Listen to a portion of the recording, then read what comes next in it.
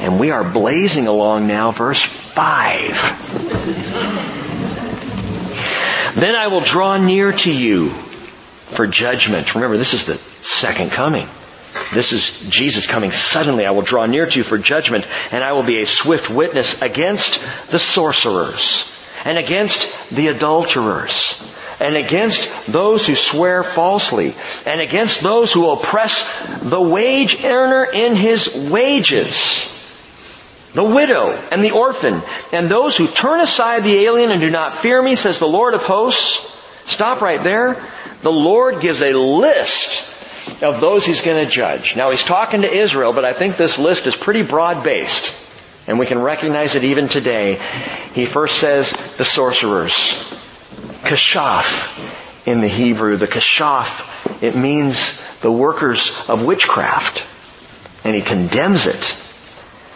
And it doesn't bode well for our country, normalizing the church of Wicca. Okay, the Wiccan belief is witchcraft, and God condemns that. Adultery, He condemns, obviously. Which is why the strong word on marriage and divorce that we just studied on Sunday. The Lord graciously gave us that word on marriage and divorce. Warns against adultery, not to condemn, but to correct. And understand, if you have a mark of adultery in your background, the scarlet letter, as it were. I find it so interesting. I was talking to some friends this week about the fact that there are certain sins in the church that we tag. And adultery is one of them. You commit adultery, you wear that one. You know what? There is no sin you have ever committed that Christ can't wash away so you never have to wear it again. So if you were an adulterer once, but you have been washed and cleansed and forgiven by the blood of Christ, let it go. You are not an adulterer. Any sin that we've committed, Christ's blood is sufficient.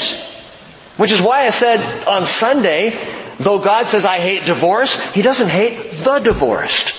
Don't wear that. And I realized there were some people Sunday who there were some tears. There was some ache that kind of brought to the surface as we talked about these things. You know what? Don't wear that stuff. I tried to be clear. I think the Lord is absolutely clear. He doesn't invite us to walk in the shame of our past. He invites us to walk in the grace of our future. If He only wanted to condemn, He wouldn't have given this word. He would not have shared what He shared about marriage and divorce. He would have just let it go and condemned them. But He didn't. He said, stop doing what you're doing. And now, let's go forward doing the right thing. The third thing He calls out here, along with witchcraft, sorcery, and what's the next one? And adultery, He also calls out perjury. Those who swear falsely. It's the 9th commandment. Do not swear falsely. Don't perjure yourself. This is important to God. He mentions this in Exodus 20 verse 16, the 9th commandment. Leviticus 19:12, He repeats it. Deuteronomy 19:16 through 20, He repeats it. Jeremiah 29:23, He repeats it. And multiple other times, don't perjure yourself. Don't say you're speaking the truth while falsely swearing. Don't be a liar pants on fire. Because you will be a liar pants on fire. You understand what I'm saying? Proverbs 19:5 says a false witness will not go unpunished, and he who tells lies will not escape. And I think that's both for now and for the future. Lies have a way of entangling people. To where you get so wrapped up in the lies and so twisted by it all, you can't get out. What did I say to this person? Because I told this person that, I told this, I got to keep the story straight. And next thing you know, you cannot escape the lies themselves. But it's also eternal. God has no patience with a perjurer. Well, can He forgive a perjurer? Yes! But stop doing it if that's your thing. To feign truth while lying is counter to the very heart of God. Why? Because He said, Walk in the light as I am in the light, and you will have fellowship with one another. You need to know, and I don't even think any of our staff are in here right now. Jake's next door, and I think Brian's with him.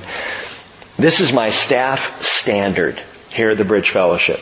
And I have repeated it many times to our staff. I will not accept church politics. Walk in the light. If you have something to say to me, say it to me. If you have something to say about a brother or sister in this fellowship, say it to them. Don't say it to someone else. Walk in the light. As He is in the light, what does He say happens? We have fellowship with one another. Because you know you can trust me and I can trust you. And so I don't worry about what I say or what I don't say, because I know you know the truth anyway. Walk in the light. Truth matters to God. So much that Jesus says, I am truth. Perjury. And number 4, cruelty. That's all oppression is. Oppression is just cruelty. It's cruelty to the wage earner, whether they work at McDonald's or not. It's cruelty to the widow. It's cruelty to the orphan. It's cruelty to the foreigner, to the alien. It's cruelty. And by the way, the alien is not E.T. Okay? I know that's a tough one. And it's interesting. It's come up several times. And while our country tries to deal with our border crisis and tries to deal with, President Obama throwing out an executive order that I don't think he actually even signed. But he threw it out there anyway, which is interesting. But trying to do all this stuff, and the Democrats and Republicans on completely different pages, and liberals and conservatives fighting over and trying to decide, what's the best thing for all of this border security. Understand, I've said this before, as a church, I'm not talking about how you vote as an individual. I'm saying as a church, we are not to oppress the alien. We are not to oppress the undocumented worker. We are not to oppress anybody. Regardless of where they're from or what their situation in life is, we are to love them into the kingdom. That's our job. Here's the thing. All of these things put together, sorcery, adultery, perjury, cruelty, they all stem from the same root, a lack of the fear of God. And you see that in the verse. The sorcerers, the adulterers, those who swear falsely, those who oppress, and do not fear me, says the Lord. If we fear the Lord, we hold in the highest awe and esteem our Father in heaven, and therefore what He says goes. Regardless of anything else that man says, what He says goes. Because I fear Him. I fear Him more than I fear the law of the land. I fear God more than I fear the government of America. I fear God more than I fear ISIS, more than I fear Iraq, more than I fear Iran, more than I fear terrorists, more than I fear anything else in life. I fear God more than I fear my wife.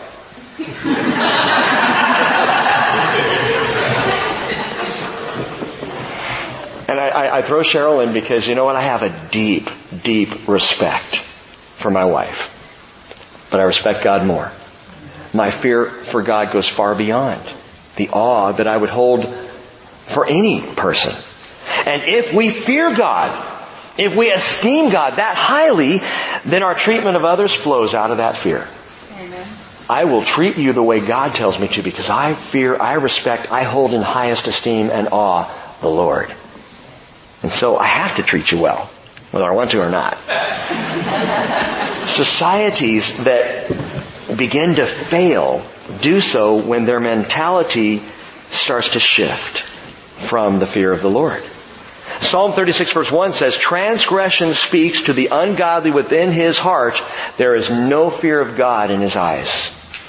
And when a culture goes that direction, when it buys into the mentality that times change, hey, times are changing, and people evolve, and values are relative, and morals are idiosyncratic, and do not have a single absolute source. When a society begins to believe that, we draw away from the absolute truth of God's Word, then what's the standard? If we don't fear the Lord, what is the standard of truth for America? Is it what you think is right? Is it what I think is right? And how do we know if you're right? How do we know if I am? But if we esteem and fear the Lord most highly, His standard is the only standard. Amen. And it doesn't matter if culture changes. Culture always changes, but you know what doesn't change? Look at verse 6. For I, the Lord, do not change. Therefore you, O sons of Jacob, are not consumed. Hebrews 13:8. Jesus Christ is the same yesterday and today and forever. And you want proof of His constancy? In verse 6, the proof is Israel. The absolute guarantee, the proof that God is unchanging in His faithfulness, in His righteousness, in His consistency is Israel. What he's saying is the only reason Israel exists as a people is because God is unchanging in nature, in love, in grace, and in truth. He doesn't change. Therefore, Israel still exists. If God was nefarious, if God was changeable, Israel would be gone. They're still here. Isn't that a good thing? I mean, when you think about it, absolute truth, absolute constancy. Isn't it good to know there is a rock on whom we can count? That as much as everything may go wonky, God is there. And God is true. I mean, think on, what do you count on year after year in your life? The older you get, the more you realize there's not much you can count on. Because everything's always changing. But I can count on the Lord. You realize that when I was a 10-year-old and I gave my life to Jesus, He was the same then as He is right now? I've gone through radical changes in my life, but He's the same. Wow. Verse 7. From the days of your fathers you have turned aside from my statutes and not kept them. Return to me and I will return to you, says the Lord of hosts. But you say, how? How shall we return? And what God's going to do here, and we'll tie this in on Sunday morning. He's going to give an absolutely practical example of how changing a behavior helps you return to the Lord. And He's going to use money as the key. So we're going to talk about money on Sunday morning. We'll save this whole section here for Sunday. But it amazes me, and I'd never seen that before. I've gone to the money section. I've started in verse 8 many times, studied down through verse 12 to talk about tithing. We'll talk about that Sunday. But before you get there, it's in response to the question, how shall we return to you? Ever ask that? How in the world am I going to get back to God after all I've done? How am I going to return? My life is so messed up. How can repentance change that? How can I return? Listen, get this. Just get this much for right now. We're going to skip over and finish up tonight. Repentance is not theoretical. Repentance is practical. In other words, it's hands-on. Repentance is not something you say. Repentance is something you do.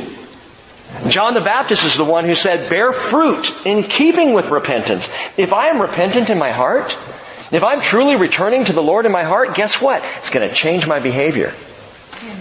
And if my behavior doesn't change, then I really didn't repent. I mean, honestly, I can come forward 27 times in a row on a Sunday morning, but if it doesn't change the way I start to view God in my life, then I really haven't repented. Bear fruit in keeping with repentance. The returning of a heart must result in the doing of the hands. And that's why when the people say, how shall we return? God says, okay, let me give you a practical example here, and it has to do with tithing. I'll give you something you can do right now to start the process of returning to me. And then He gets all into tithing. A changed heart, gang, it is evidenced in a changed life. Now we're going to skip ahead. In Malachi's day, there were some people who changed. Skip down to verse 16. Then those who feared the Lord spoke to one another. And the Lord gave attention and heard.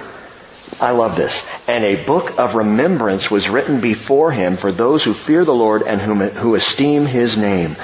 They will be mine, says the Lord of hosts, on the day that I prepare my own possession, and I will spare them as a man spares his own son who serves him. So you will again distinguish between the righteous and the wicked, between one who serves God and the one who does not serve Him. And right there we have a response of the people to the preaching of Malachi. There was a group who heard what the prophet said in that day and they went, we got to change what we're doing. We got to return to the Lord. And they did. That happened on earth. In the heavenlies, God said, I like what I'm seeing. Write it down. Open a book. Write down these names. And what you will see in eternity is there are a bunch of names God has kept track of people in Israel in Malachi's day who will be saved forever because they accepted the Word of God. The book of remembrance is what it's called. I like books. Amen. I really thank you. Books are a good thing. Kindles or whatever. Amen. But books. I like the crisp sound of the pages when they turn. I know they come up with a little electronic thing. You have your Kindle and it goes... I like the smell of old paper in books in a library. I just love it. I love the smell of new fresh ink on the pages. I'm old school on this. I will always preach out of an actual Bible that I can hold in my hands. I'm not going to sit up here with an iPhone. And the word of the Lord is, oh, my battery's dead, sorry. A real book. Listen, the Lord is a keeper of books. Books are a big deal to the Father. Job 19:23. Oh, that my words were written. Oh, that they were inscribed in a book, he says. And they were. The book of Job. God heard him and said, yeah, write that down. It's good stuff. Because then Job goes on to say, as for me, I know that my Redeemer lives, and at the last he will take his stand on the earth. Oh, that's good. Write it down, says the Lord. And so the book of Job is contained in Scripture. Psalm 56 verse 8 says, listen to this, you have taken account of my wanderings. Put my tears in your bottle. Are they not in your book? God has tracked you every day of your life. Psalm 139:16. Your eyes have seen my unformed substance, and in your book were all written the days that were ordained for me, when as yet there was not one of them. The book. God's library is filled. But you know what God's library is filled with? Books with names. Your name. My name. Daniel chapter 7 verse 10 says a river of fire was flowing and coming out from before the Lord. Thousands upon thousands were attending him. Daniel is getting this view of the great throne judgment, I believe, there in Daniel 7. And myriads upon myriads were standing before him, and the court sat, and the books were opened. 7 times in the book of Revelation, the Lord refers to the Lamb's book of life. 7 times. Isn't that interesting? It's a complete library. The Lamb's book of life. 7 times the book mentioning every single person who has ever cried out and said, Lord Jesus, I'm with you. I want to be yours. You're in the Lamb's book of life. And God does not forget when He writes your name in a book. He keeps it tenderly before Him, the names of all those who fear Him and esteem His name. Chapter 4, verse 1, for behold, the day is coming, burning like a furnace, and all the arrogant and every evildoer will be like chaff, as we read. And the day that is coming will set them ablaze, says the Lord of hosts, so that it will leave them neither root nor branch. Purification for God's people. Conflagration for the arrogant, Christ-rejecting world. And that's described in Revelation 6, chapter 6 through chapter 19. But note this. He says, I'm not going to leave a root, I'm not going to leave a branch. What does that mean? In that judgment, roots and branches reach both directions. Generationally. Roots reach to the past. Past generations of rebellion will be burned up. Future generations branching out to the final generation of rebellion will be burned up. And you all know, I think we're in the final generation. Verse 2. But for you who fear my name, listen, the Son of Righteousness will rise with healing in its wings, and you will go forth and skip about like calves from the stall. It is one of my favorite verses in the Bible. What a glorious picture. The sun rises. It's bright. And on the beams of the sun comes healing. And we are jumping and dancing and skipping like calves who have just been set free. And nobody's going to go, well, that's weird. Because we're all going to be doing it. Dancing in the Lord. The sun will rise with healing in its wings. Today the sun doesn't do that. The sun does not heal. In fact, our sun kills. Let's talk about global warming. Actual, literal, true global warming. Listen to this. The gamma radiation in the form of tiny little particles that are called neutrinos are right now killing you. Oh, but Rick, it's nighttime. They go straight through the earth. The sun's gamma radiation goes straight through the earth. 24/7. It is the reason our physical bodies, more than anything else, it is the reason our physical bodies decay. We're being radiated by the sun right now.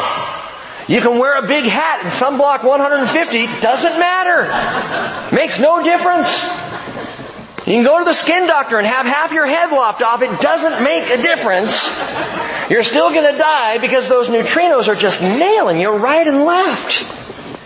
And by the way, going all the way back to Genesis and to the days before the flood, there's strong evidence, even scientifically as well as biblically, that the earth was surrounded by a great water canopy that held back those neutrinos, which is why people lived as long as they did.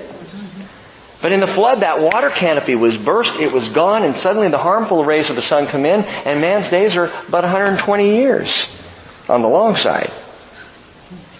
The sun kills. But in the coming millennial kingdom, the sun will not kill. It will heal. Wow. Man, you can be as tan as you want. And you're just going to get healthy, right? This is one of the most beautiful verses in Scripture, and some see the Sun of Righteousness with healing in its wings, referring generically to the glorious days of the kingdom. It may be more. It may be more. The Sun of Righteousness. Psalm 84 verse 11 says, the Lord God is a sun and a shield. The Lord gives grace and glory. No good thing does He withhold from those who walk uprightly. The Lord is a sun to us. He's warmth. He's light. 2 Samuel 23 verse 3, David, prophetically speaking of Jesus, said, the God of Israel said, the Rock of Israel spoke to me, saying, He who rules over men righteously, who rules in the fear of God, that's Jesus, is as the light of the morning when the sun rises. A morning without clouds, when the tender grass springs out of the earth through sunshine after rain. Isaiah chapter 9 verse 2 says, the people who walk in darkness would see a great light. Those who live in a dark land, the light will shine on them. Matthew says, that's Jesus. And so I have no problem seeing this sun rising as symbolic of the Lord God expressed in Jesus, the Son of God. 2 Peter 1:19 says, we have the prophetic word more sure, to which you would do well to pay attention as to a lamp shining in a dark place until the day dawns and the morning star, Jesus Christ, arises in your hearts. And just to put one more edge on it here, in the new heaven and the new earth and the new Jerusalem described in Revelation 21 and 22, we're told there will no longer be any night. Revelation 22 verse 5. They will not have need of a light of a lamp or the light of the sun, because the Lord God will illumine them and they will reign forever and ever. The sun's coming. The sun is going to rise with a completely new thing. It's going to rise with healing. And Jesus says in Revelation 22:16, I, Jesus, have sent my angel to testify to you these things for the churches. I am the root and descendant of David, the bright and morning star. Verse 3. You will tread down the wicked, and they will be ashes under the soles of your feet on the day which I am preparing, says the Lord of hosts. Isn't it ironic that Israel, 6 million Jews were gassed in the concentration camps of Bergen-Belsen and Treblinka, Auschwitz, their ashes sprinkled all across Europe. And God says to these same people, the day is coming when all the evildoers will be as ash underneath your feet. That day is coming. That great and terrible day of the Lord. Any purification now, no matter how difficult, is worth being saved from the conflagration then. Better to live and be with Jesus, though living a hard life now, than to live an easy life now and be as ash in that day. Any challenges, any sacrifices made in the name of Jesus will be worth it. Will be worth more than their weight in eternity. Well, we have 2 verses to go. I'm saving those for next week. And as you've seen tonight, we can easily spend quite a bit of time on 2 verses. Let's pray. Father, we thank you for your word. Your powerful, overwhelming word. Through your messenger. Father, the word of, the messenger of the covenant. And we praise you, Lord Jesus, that in you that covenant was confirmed in the beginning, that you are our benefactor, that you fulfilled the covenant in and of yourself, and that you now stand as the mediator of the new covenant, both for Israel and for all those who believe in your name. Thank you for the truth of these words, the power of your scripture, Father. And I pray now your Spirit will work these things around in our souls and in our spirits, that we might walk more closely with you until you call us home. In Jesus' name, amen.